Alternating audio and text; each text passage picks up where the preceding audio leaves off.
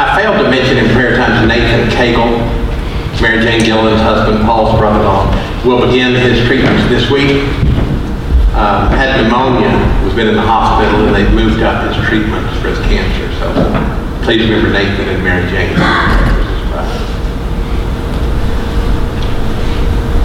Big oil fire in Texas. Massive. The well was on fire. And the owner of the well was losing a lot of money not being able to produce the oil. So he offered a prize of $1 million. Come put the fire out and you get $1 million. Remember the name Red Adair? Remember Red Adair? He put out fires for a living. He and his crew flew in their helicopters to a safe distance from the well to assess the situation. They were on the cell phones and satellite phones with people all over the world ordering equipment to get this situation in hand, and they told the owner of the well, in 4 to 6 weeks we should have it out. As they're there watching, a cloud of dust starts coming across the Texas flatland. And they watched this cloud of dust, and then they could hear a siren. And next they saw an old dilapidated fire truck. The truck passed their safe corridor and headed straight for the blaze. And they watched with wide eyes as the little truck went into harm's way. Their mouths dropped as the truck parked right on top of the fire, and the men on board got out and put out the fire in a jiffy. The men had done it. Amateurs who had never dealt with an oil fire in their lives had won the $1 million. When asked what they were going to do with the money, they all agreed. The first thing they were going to do was get the brakes on the fire truck fixed.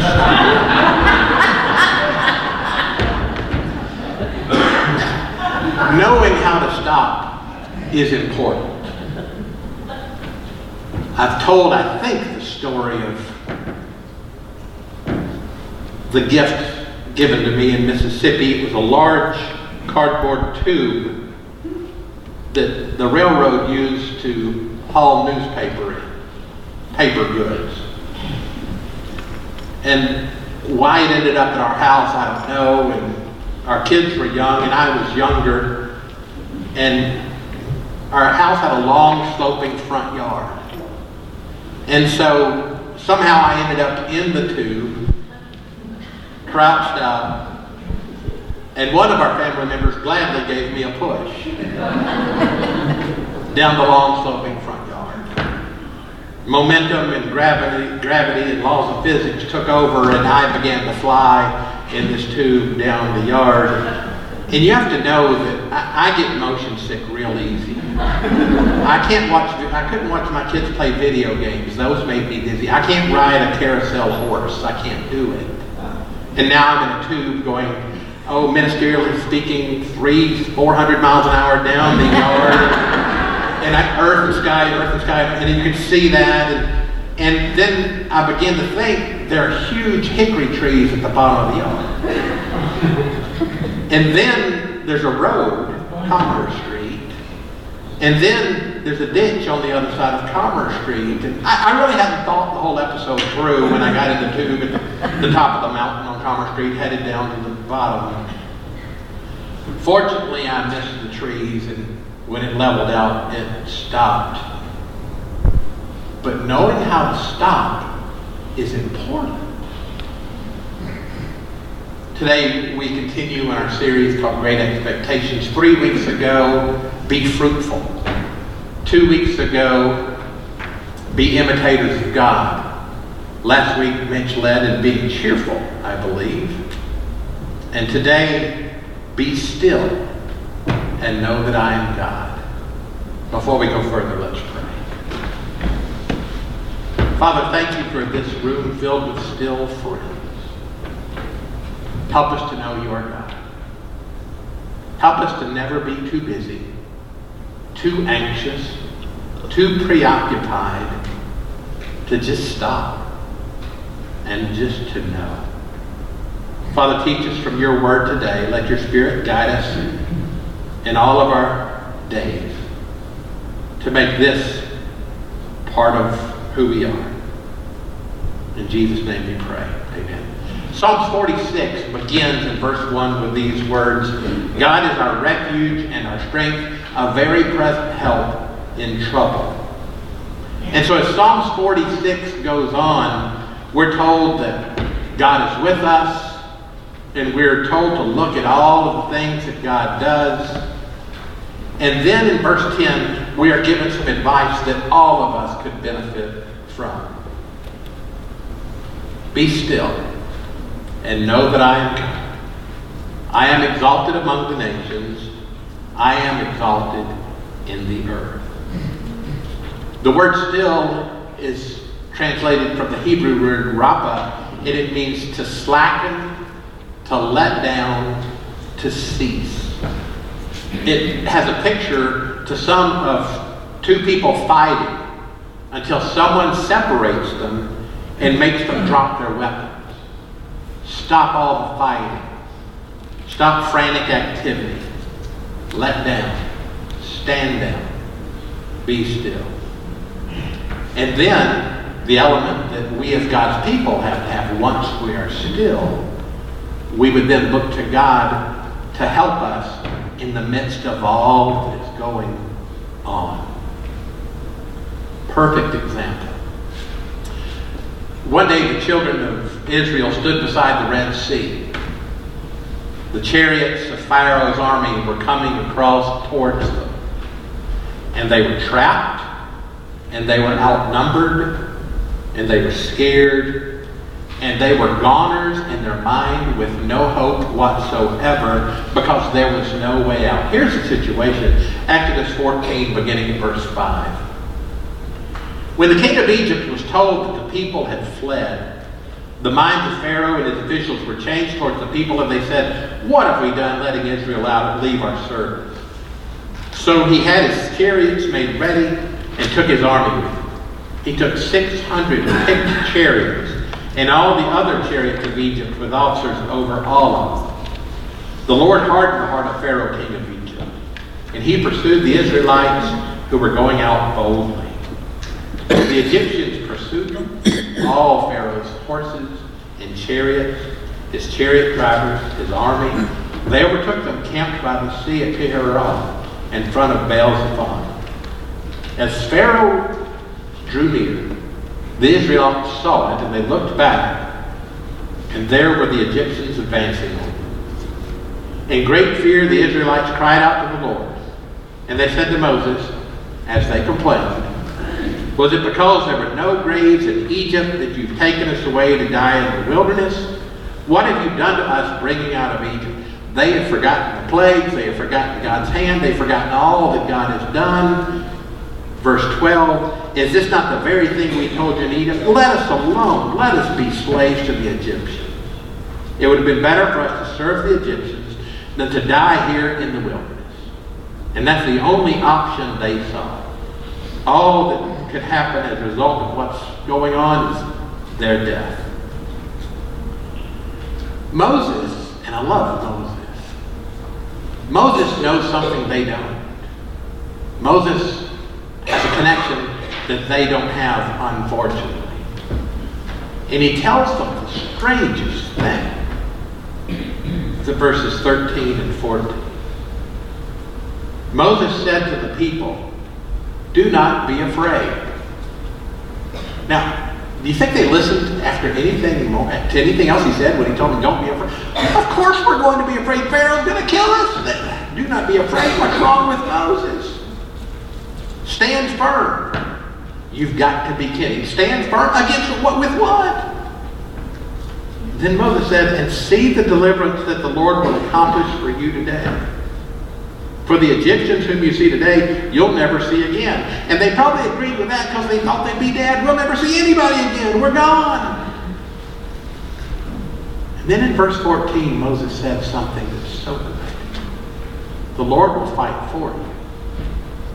And you only have to keep still. That might be the most one of the most difficult things for us to do in tough situations is to be still.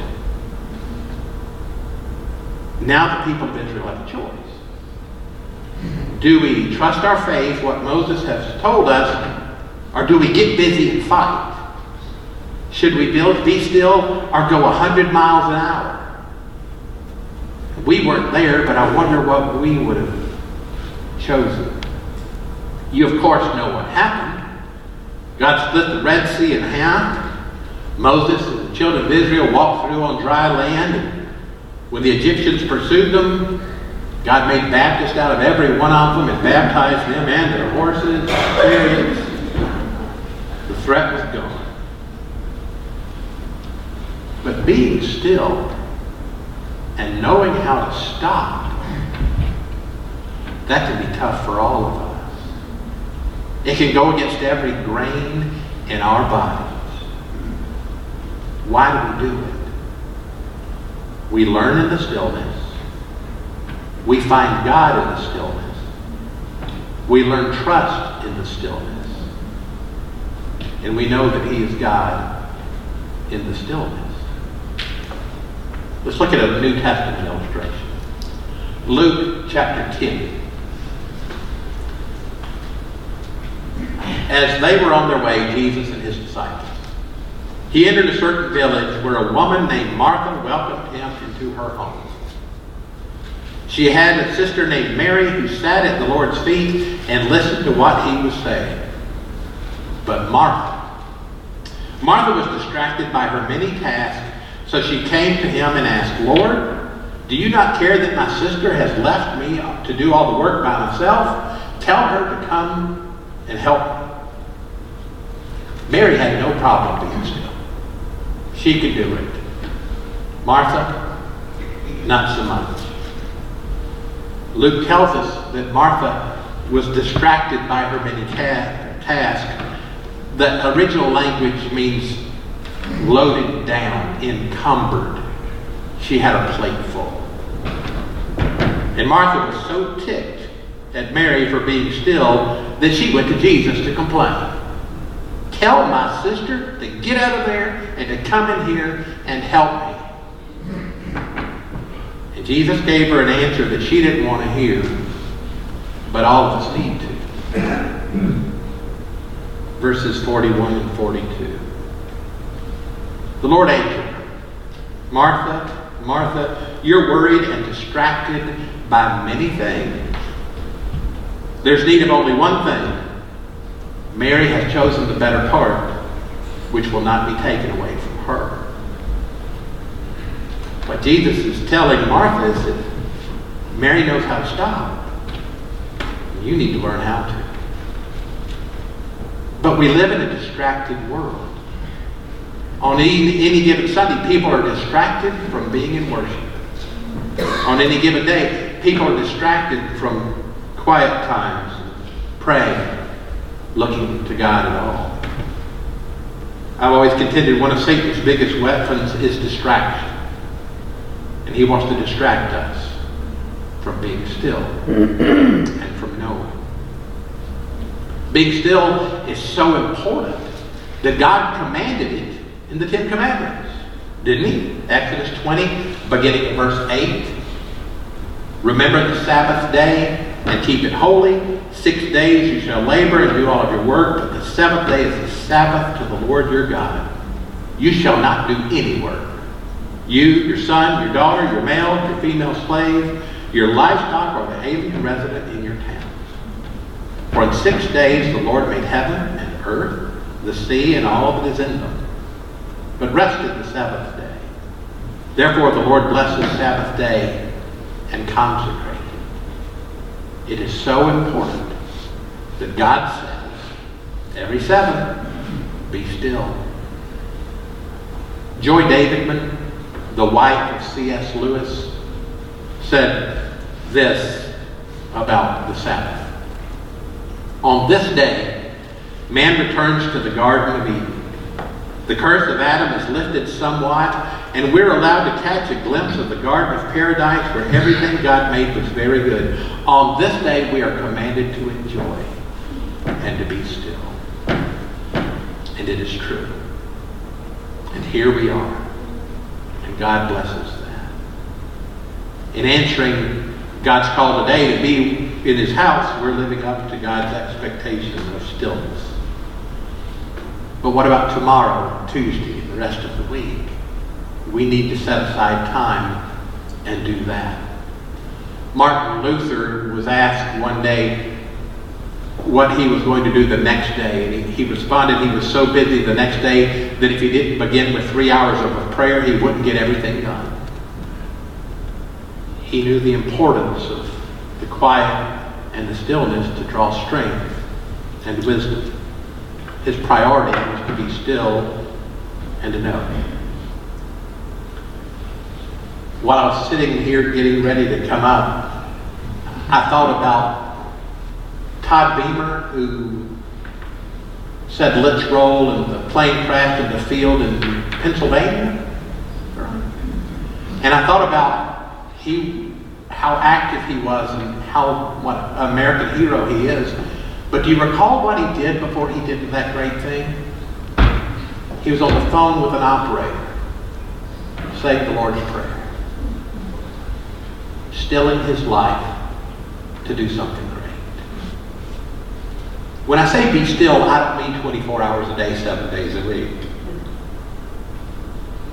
I mean to prepare yourselves for the things that God has for you. I read once of a young lumberjack out in the woods cutting a huge tree with an axe, just swinging away. He hit and hit and hit and hit, and not much was happening. Not much bark was flying. He was barely making a dent. He was getting nowhere. He was exhausted. He was weary. And an old, experienced lumberjack comes by and sees him, and he assesses the situation. He said, "Boy, your axe is dull. You need to stop and sharpen it." And the young lumberjack shook his head and replied, "I'm too busy to sharpen my axe." And he kept swinging, getting nowhere. Knowing how to stop sharpens our axe. So take advantage of stopping. You have today. Do it tomorrow on your own. Be still and know. God expects it. Let's pray together.